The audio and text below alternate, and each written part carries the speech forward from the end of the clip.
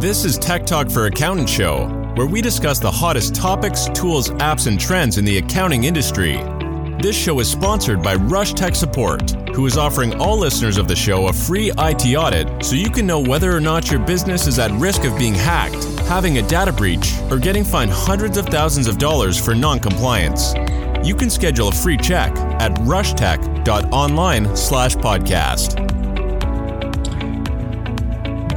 And welcome everybody to another episode of the Tech Talk for Accountants show. I'm your host, Andrew Lassis with Tech for Accountants, specializing in IT and cybersecurity for accounting firms. And today with us, Paul Latham is going to be talking not about cybersecurity in accounting firms, but how to maximize the revenue earnings potential inside of a CPA firm. He and I were both on a CPE about a month back, and a lot of insight, very, very smart person. And I'll let him give the background of where he started and where he is at now. So Paul, take it away. Oh, thanks very much, Andrew, and thanks very much for inviting me on. As your watchers or viewers can probably tell, I'm actually English. I'm in fact still a chartered accountant. I don't trade as an accountant these days, but I'm a chartered accountant by training, and I had an accounting firm back in the UK, which, in fact, started in the 1980s, but really changed in the 1990s. There was a report produced by the Institute of Chartered Accountants in England. I think it was about 93, big, thick report, basically said three or four things. It sort of said what you provide as an accountant is increasingly becoming a commodity. And they were talking about things like accounts preparation, tax returns, historical things, if you like. And they said, what you're providing is increasingly becoming a commodity, and your future's pretty bleak because you're going to be working harder and you're going to be working faster and you're going to be working sort of for less money in sort of hourly terms, if you like. And basically it said, you're going to be having no fun. And I think there were three or four of my partners, we sat around a boardroom table and we sort of said, let's not do that. And basically it's a very quick way of saying how the next 7 or 8 years panned out. But we re-established ourselves as what I called a forward-looking accounting firm, where we focused on helping our clients to look forward and plan.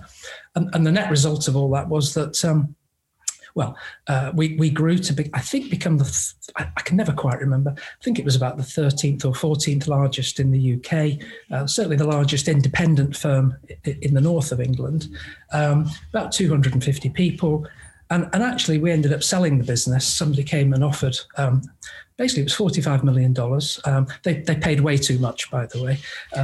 No, they paid just the right amount, because if they hadn't offered it or you hadn't requested it, there was agreement between parties. And so on your side, I mean, that's how M&A works, right? They say, well, I think it's worth, off our numbers, we're looking at about 30. And it's like, well, off my numbers, I'm calculating 80 to 100. So let's meet at 45. I'm being a little flippant, obviously, but, we always had an internal valuation, and put it this way, that number was in excess of our internal valuation. And truthfully, the real reason we sold was because myself and one of the other partners, I wanted to do something else at that point. In fact, I ended up, after we'd sold the business and spent my year passing it over, etc., we took a different business, nothing to do with accountancy. We took it public, grew it to about 400 people, 400 million market cap. So that for me, the timing was right. And, just carrying on, if you like, a little bit of that introduction, eventually, and this is about 2011 and 12, I actually moved to the US. Basically, I just wanted a change of lifestyle. And I had no intention whatsoever of working with or being involved with accountancy in any way. But very early on in my dealings with, in fact, it was the guy building my house. I just got talking to him and I was asking him some questions. And one of the things that he said was, I asked him how his accountant worked with him and whether he provided, what sort of services and advice. And he sort of looked at me a little bit odd. And he said, well, all he does is my tax, my last year's tax. And I thought, but the more I looked into this, the more I realized, you see, that the US was way behind.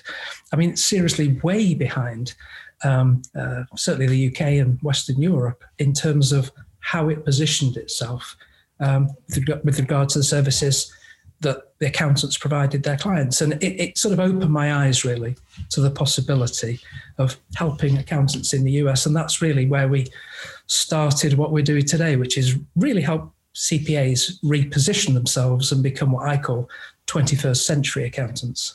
So you kind of had a time machine, just in a not in the science fiction way, but you saw firsthand where the field was going. And we talk a lot about on the show about decommoditizing what your services are, because I mean, my opinion, and we see this in IT too, if you know more than the person in front of you, you are the absolute expert of experts, and they don't really have a way to qualify whether or not you are the best of the best. I mean, everybody claims, and it's like, oh, we are the best firm and we specialize on customer satisfaction. Like, oh my God, your value prop is so different than everybody else's. So you're in the future. You see that the forward thinking accountant is the way of the future in the UK. You move to the US and realize nobody in the US is doing this, but you also realize this compliance work, the backwards looking work, and frankly, the work that most accountants don't really want to be doing. Just all right, I check the box and move this here, you deduct that, here's your return, see you next year. People want to be that consultant, and they want to be the person where their clients come to them for advice. So you traveled back in time to the US, and do you have a time frame of when, because that's a conversation that's going on now for sure. Do you have sort of a time frame of when it started shifting and that conversation started shifting in your eyes? Well, it's interesting really, because obviously I can observe it. And by the way, that reference to the time machine is quite right. In fact, that's exactly what I say when I talk to friends in the UK. I say, I feel like I've got a time machine and I've gone back 20 years and here I am. I use a little typical consulting grid, and it talks about the problem being either blatant or latent. And then the accountant's desire to change as either being aspirational or critical. So when I first started talking to accountants back in probably early 2012, I think the problem at that time from the accountant's perception was latent. It was there, but they didn't really notice it. It was sort of, if you like, under the water. And certainly when I talked to them, they absolutely enjoyed talking to me. I've got a nice English accent and I've got some interesting things to talk about. And they definitely enjoyed talking to me. But I would say that their desire to change was aspirational. So it was latent and aspirational, if you like. If you can imagine one of those 4 quadrant boxes, it was in the bottom left-hand corner. And sort of through 2012, 2015, I would say, 15, 16, it was definitely in that bottom left-hand box. I think, notwithstanding anything that's happened with the pandemic in the last year or two, it was definitely shifting by late 2018 into 19, where I think, I judge this from whether you're trying to persuade the accountant that they need to change. And I think it was somewhere around 2019 where it became really obvious that this problem had become blatant rather than latent. And I wouldn't say necessarily the accountant had moved into the critical box, but perhaps it was getting towards the cusp of that. So when I was having conversations in 2019, I certainly wasn't trying to persuade anyone of the need to change. They sort of got it. Their bigger issue wasn't that, it was how to do it. So it wasn't why, it became the how. And then, of course, what's actually happened in the last 18 months or so is, we're doing this today, we're doing this virtual thing. And 2 years ago, that was a big block because a lot of, we'll get into, no doubt, how we deliver solutions and so on. But a lot of it relies on other expertise and being virtual. And accountants with the best will in the world are maybe not the most innovative when it comes to taking on new things. And so things like virtual were a block. But obviously what's happened over the last 12, 18 months is that everyone's got used to what we're doing now. And so that block has gone. And so the pace of change has accelerated dramatically. And we're definitely up in that top right quadrant now where, it's blatant and it's becoming critical. So yeah, I think that quadrant is like the Eisenhower matrix or something like that, where it's the urgent and everything's on fire, urgent and important, yes, in that upper right quadrant. And so often, in a business, you've always got things that are, we need to fix this immediately. We need to fix that immediately. We need to do this. And just one of the things that I do, and it's not like a life hack or anything, but I just set arbitrary deadlines and hold myself accountable to other people. So one of the things that we've recently rolled out, it's in the beta at the moment, and we'll see, what the response is. But a lot of our clients have been saying, my tech does such a great job. Like, is there any way to tip them? And we were like, well, I mean, is there a way? I mean, we could kind of charge it. You're kind of trying to figure it out. And so it was on I want to do this. And yes, but it's going to require some time to sit down, think about what the process looks like. How do we automate as much of this as possible so it doesn't become, an administrative burden and overhead and all these extra just headaches and new fires that we have to put out? And how do we, not mix tips with sales and all these other things. So we had to figure out a couple logistical things, and it had been on the back burner for, months really, where it wasn't I don't want to do this. It was, I have 17 other fires that I must attend to in a very short period of time. And so what I did, arbitrary deadline and accountability, I just said, we had a tech meeting on Monday, and I just said, this is happening by the end of this week. Yes. And so now it changes it from... It changes the dynamic. It makes it puts it in that urgent box. And exactly. Okay, it took me 4 hours. I did it. Yeah, exactly. And most of these things aren't that difficult, but if you allocate some time, actually, you see, I believe, and I have believed this for 30 years, and I preach this every single day of the week. There are 3 ingredients of business success. And those 3 ingredients are what I call vision, plan, and desire. Desire being the one you've just talked about. But I always liken it to going on a journey. If you're going on any journey, you would decide first where you were going. You'd be a pretty weird person if you didn't decide where you were going. Or put it another way, if you didn't decide where you're going, you would never get there. So step 1 is have a vision, which in, say, accountants' terms is, I have decided this is what I want my business to look like. I want it to be predominantly forward-looking. I want it to be providing value-added solutions and so on. And the vision part is really easy. That takes typically, 4 hours. I do those with accountants every day of the week. It takes 4 hours to create a picture of the business you want to create, if you like to build. The second element is then to build a plan. And that involves all the things you just mentioned, the tech and the systems and the process and what we're going to do and what we're going to say.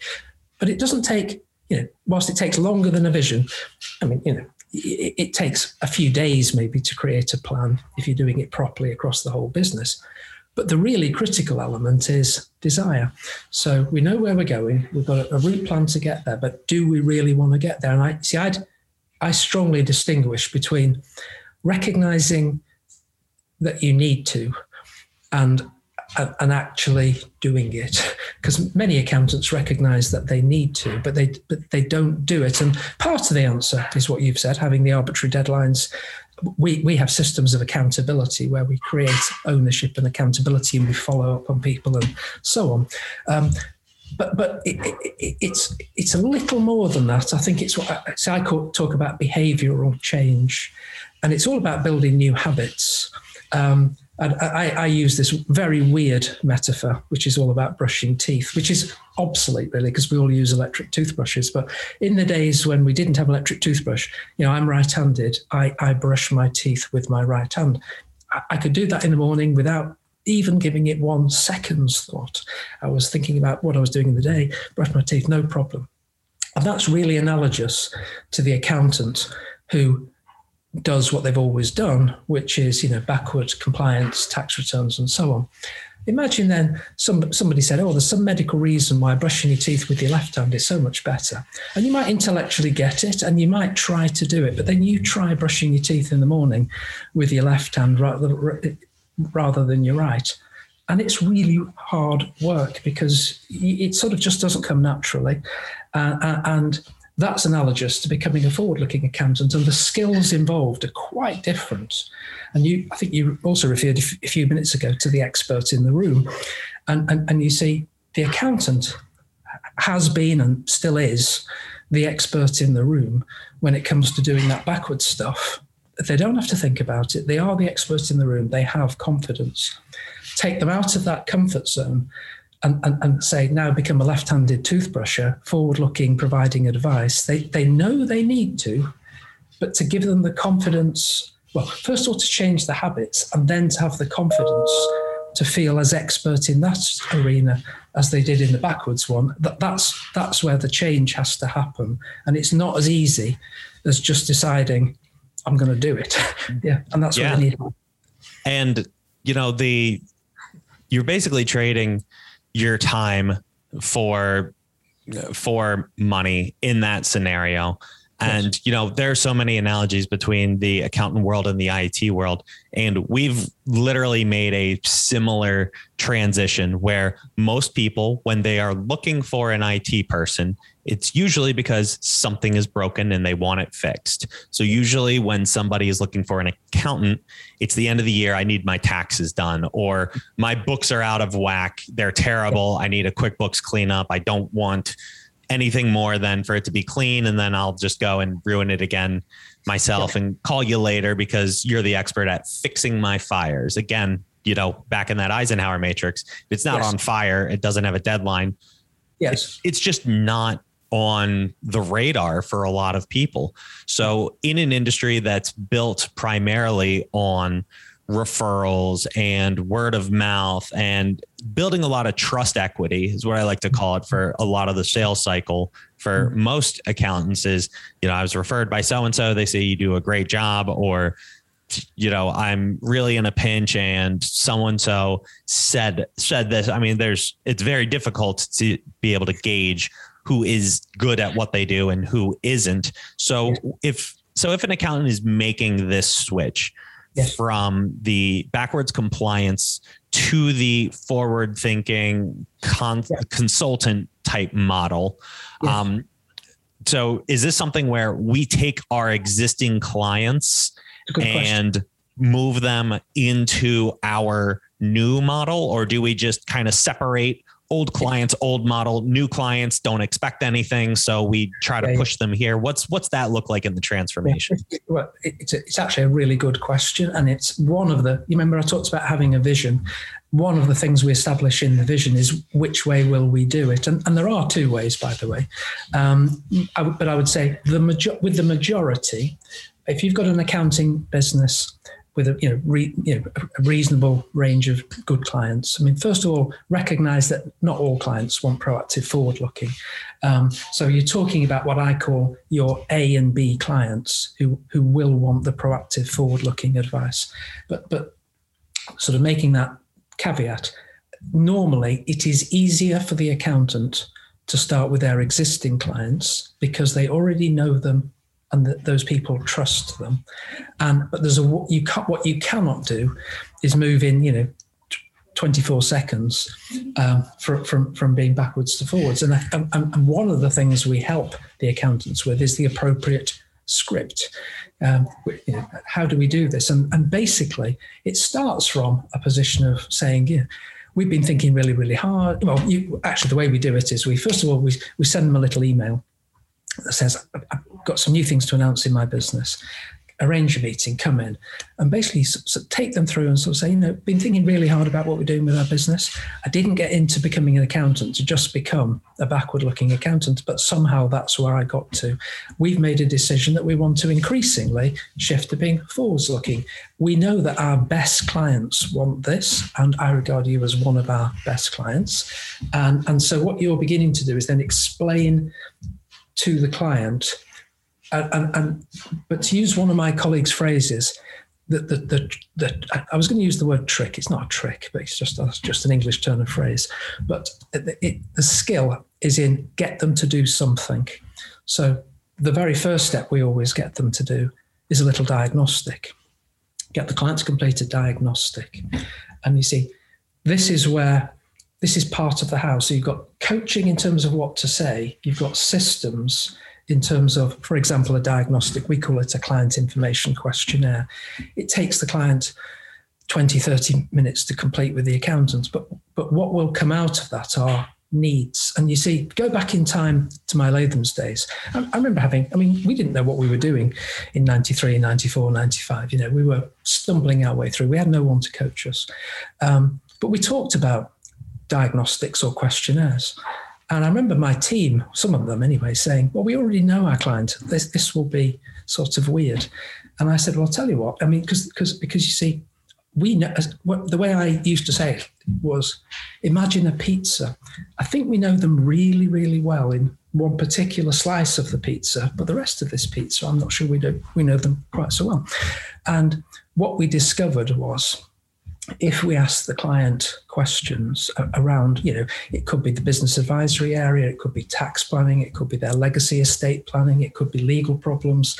In other words, taking a much more holistic view, what we quickly discovered was that our clients had needs and they wanted some help to solve them. And the accountant, you see, as that sort of central point of trust in the client's life, basically they become what I call the hand holder. What you're not there necessarily to do is solve every problem yourself, but you're holding the client's hand on this journey. It could be a 5-year journey, 10-year journey, whatever. You're there, the constant holding the hand. So I've sort of slightly gone off the subject of your question, but the way we normally suggest now we start with your existing clients. And really what all you're doing is having a very simple conversation, actually, which is, there are two ways I can be. Let's do it round to the way I used to do it when I was talking to clients. If I was talking to a new one, let's just say, I'd say 2 types of accountant. Backward looking, tell you what happened last year. Forward looking, help you get to where you want to go. We can cut this really short, because if you want one of those, I can do it, but I'm not that interested. I can recommend some people. If you want one of those, I'm really good at it. I don't think I very often came across a client who said, can I have one of those backward ones, please? Right. They usually said forward.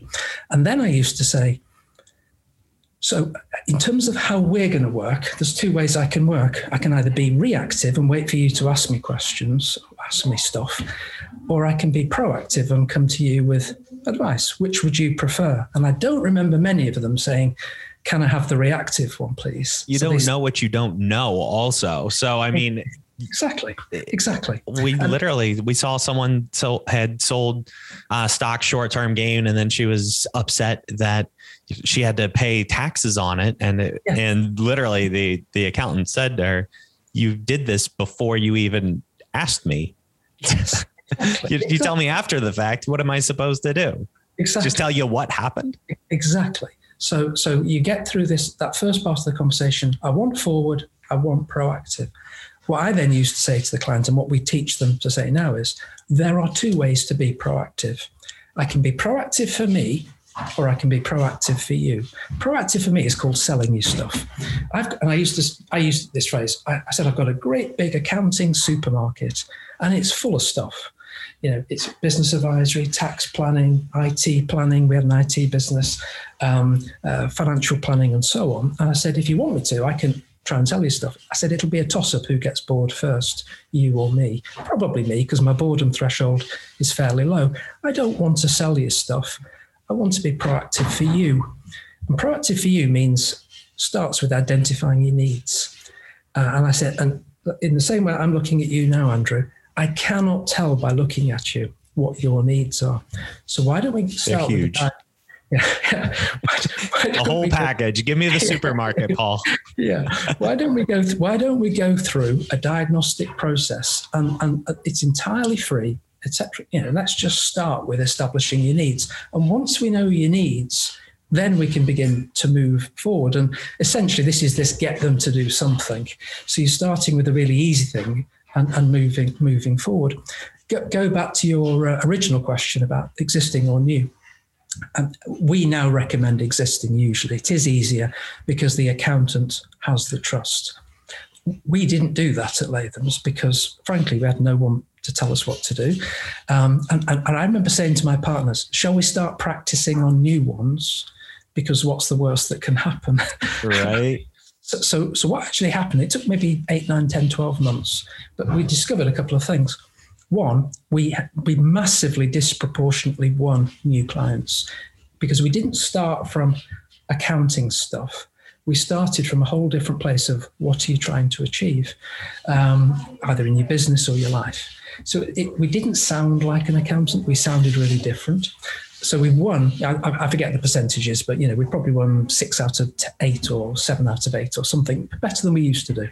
And then the other thing that was happening was we had a much closer relationship with those new ones. And we were not just seeing them once a year, as you referenced, a few minutes ago. We were seeing them typically monthly or quarterly. Because I used to say, once we said that question about proactivity, I used to say, one of the things you do need to tell me is how proactive you want me to be. I can be a little bit proactive or a lot proactive or somewhere in the middle. A little bit proactive is probably 2 or 3 meetings a year. A lot proactive is probably meeting every month. And typical is probably more like quarterly with an extra one at tax time, so maybe 5 meetings a year. So we were seeing them a lot more often. We were doing a lot more things with them. We were solving their problems in different ways. And what we actually recognized after 12 months was that our new clients were getting a way better service than our old ones. And at that point, we said, well, we've got to shift. And in fact, we came up with the magic phrase, which was treat you like a new client. So we went to our existing ones and said, and obviously it would vary from client to client, but say they'd been with us 10 years, say, well, hi, Joe, obviously you've been with us a long time, 10 years. We do provide a really good service. But it's what we did 10 years ago. If you'd joined us today, truthfully, you'd get a way better service. And what we've decided to do, if you don't mind, is treat you like a new client and imagine that you were talking to us today for the first time, and here's what we'd say. And so essentially all we did really was we slightly pivoted what we said to the new ones. And what we discovered was that I think it was 60 to 70% of our existing clients upgraded and went from being reactive to proactive. By the time we sold the business, by the way, in 2001, I know for a fact, because we went through all that due diligence, more than 80% of our revenue was not backward-looking stuff. Only 20% of our revenue was the backward stuff, whereas when we started, it was the other way around. In fact, it probably even more than 80% backward looking. Yeah. So, but there is this interesting question, but either way, it comes to the same point, which is asking a client, do you want forwards or backwards? Do you want reactive or proactive? How proactive would you like me to be? Because that then gives the client a clue that this is a service we're providing and it's not free. Because you see, one of the key learnings from this was that you can't, when we started, we charged by the hour, as many accountants do. Mm-hmm. I quickly realized you can't charge for proactivity by the hour. I remember, practice words like, I've been thinking proactively about you for 5 hours and I'd like to, no. So what you have to do is shape the service in advance, almost like, so if a tax return is a physical product service, proactivity is still a service, it's just intangible. So what you have to do is shape it. I usually talk to my accountants think about selling a Coca-Cola, bottle of Coca-Cola. You can imagine a bottle of Coca-Cola, easy to sell it. If you try and sell a proactive thing, if you don't know what it is you're selling and the client doesn't understand it, they aren't going to buy it. You've got to make this proactive service as clear in the client's mind as a bottle of Coca-Cola. And that means shaping the delivery. We'll start with the diagnostic. We'll do this, we'll do that, we'll do the other.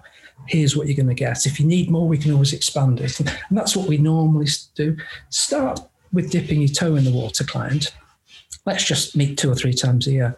But over time, we'll probably find that you want more and more of this because you value it. So you're giving the clients more value, which is what the client really wants. And, so often people kind of, just like you said, with the brushing your teeth with the right hand, it's just, this is what I've always done. This is what I'm comfortable with. People usually shift away from being uncomfortable unless acted on by an outside force. So, tomorrow the IRS says you can't do reactive work anymore. It all has to be proactive, and you're not allowed to look at, past bank statements and stuff. You need to know all that proactively. And then, everybody's frantic. And just like with the Zoom, when COVID happened, everyone's frantic. And then a month later, it's normal. Exactly. The new normal of your practice. And what we do, and it's sort of like your accountability meetings you talked about, we put when the accountant starts, we put them into what we call 90 days of coaching. And basically, we have a behavioral change coach who meets with them. In the beginning, it's usually weekly. By the end, it's maybe bi-weekly. But basically, they have about 10 meetings through those 90 days. And what we're really doing is we're holding the accountant accountable because we'll have agreed, at the previous meeting, which clients they were going to talk to. And then at the next meeting, so how did that conversation go and what can we learn from it and all that stuff. And it sort of forces the accountant to do what they want to do, but maybe haven't got the confidence. And so that's where we help them with the scripts. We help them with role play. We help them with becoming a left-handed toothbrusher. We help them with the systems because we provide the diagnostics and the IT and so on.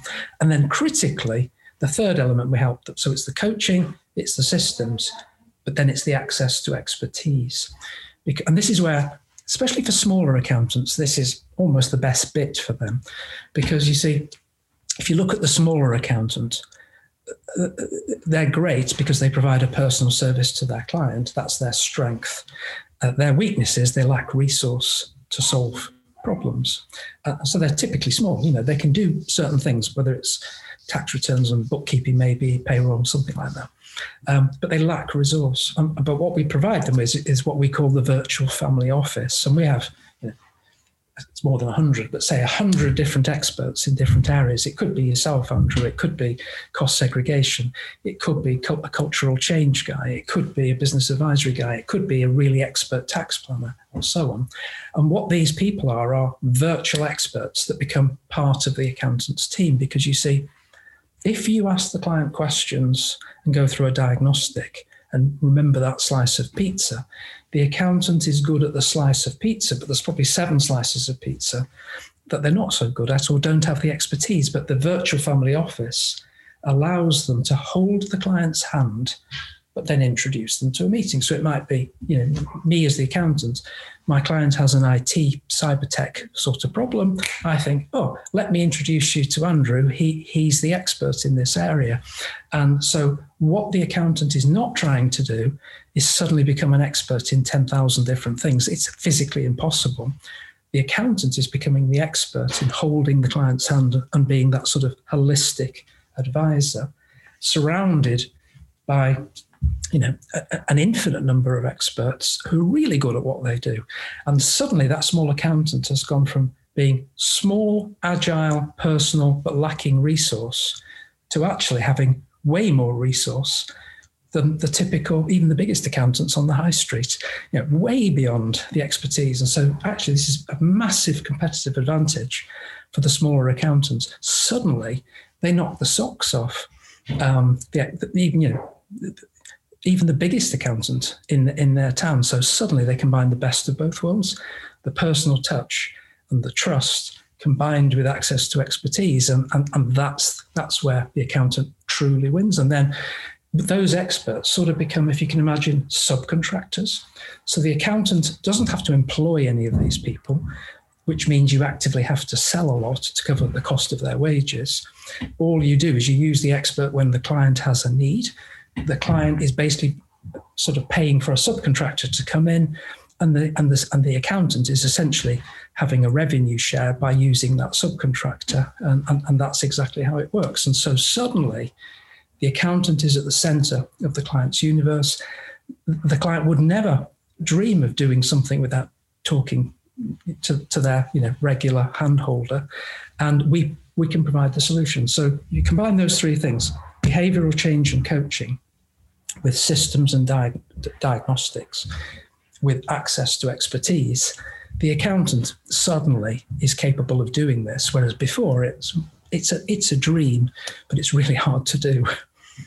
Yeah, I mean, that's sort of the goal of everybody, is to be the go-to for everything. But in order to do that without resources, you need to be the expert in everything, which is literally impossible. And I mean, I see so often how deep, our own organization has gone, where, it was high level, let's help everybody with everything, which, I mean, it works, right? I mean, someone knocks on our door, says, I was referred by so-and-so, and I need help with this abstract thing that you've got some experience in, like you've got 2 clients using this random software, and can you help me? And sure, we've set it up before and everything goes fine. So you don't learn the nuances and the pitfalls to avoid because you've only got limited experience. And then as we start digging into like the enrolled agent world, and, everybody's on Drake and Pro Series, and it's like, we only have to learn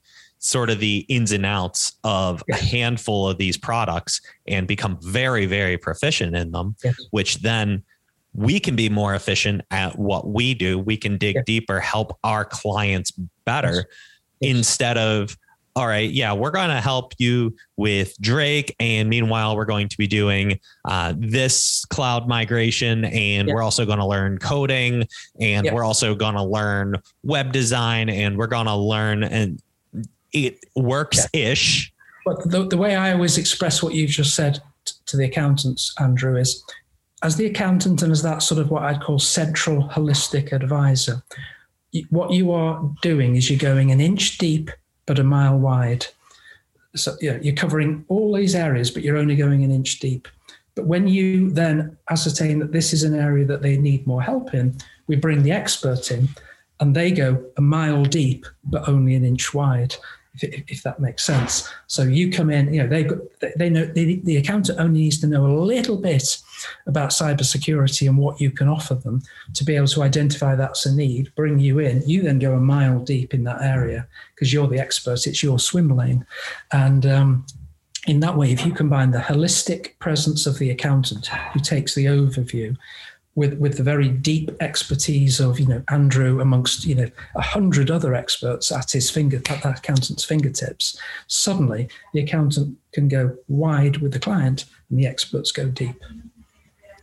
And I think that's a great place to leave off. Paul, where can people learn more about you and your organization and learn how you can help them further? Well, I'm part of a group which is called the Elite Group, but I'm in a division of that called Hayden Rock Solutions. So if they were to come to www.haydenrock.com, then they could find me there or find us there. Fantastic. And as always, if you're looking for a diagnostic on your IT services and about proactive services, you could go to tech4accountants.net. That's tech with the number 4accountants.net, and book a complimentary IT audit for forward thinking in your cybersecurity world. And Paul, thank you so much for being on the show. I had a great time and I learned a lot. Thank you so much. Thank you, Andrew. Thanks, everybody. Thank you for listening to the Tech Talk for Accountants show. Be sure to subscribe if you like the show. And remember, if you would like a complimentary IT audit of your business, go to rushtech.online/podcast to schedule a time with a certified technician who can look over your current IT systems and make recommendations on how to make sure you and your clients are safe.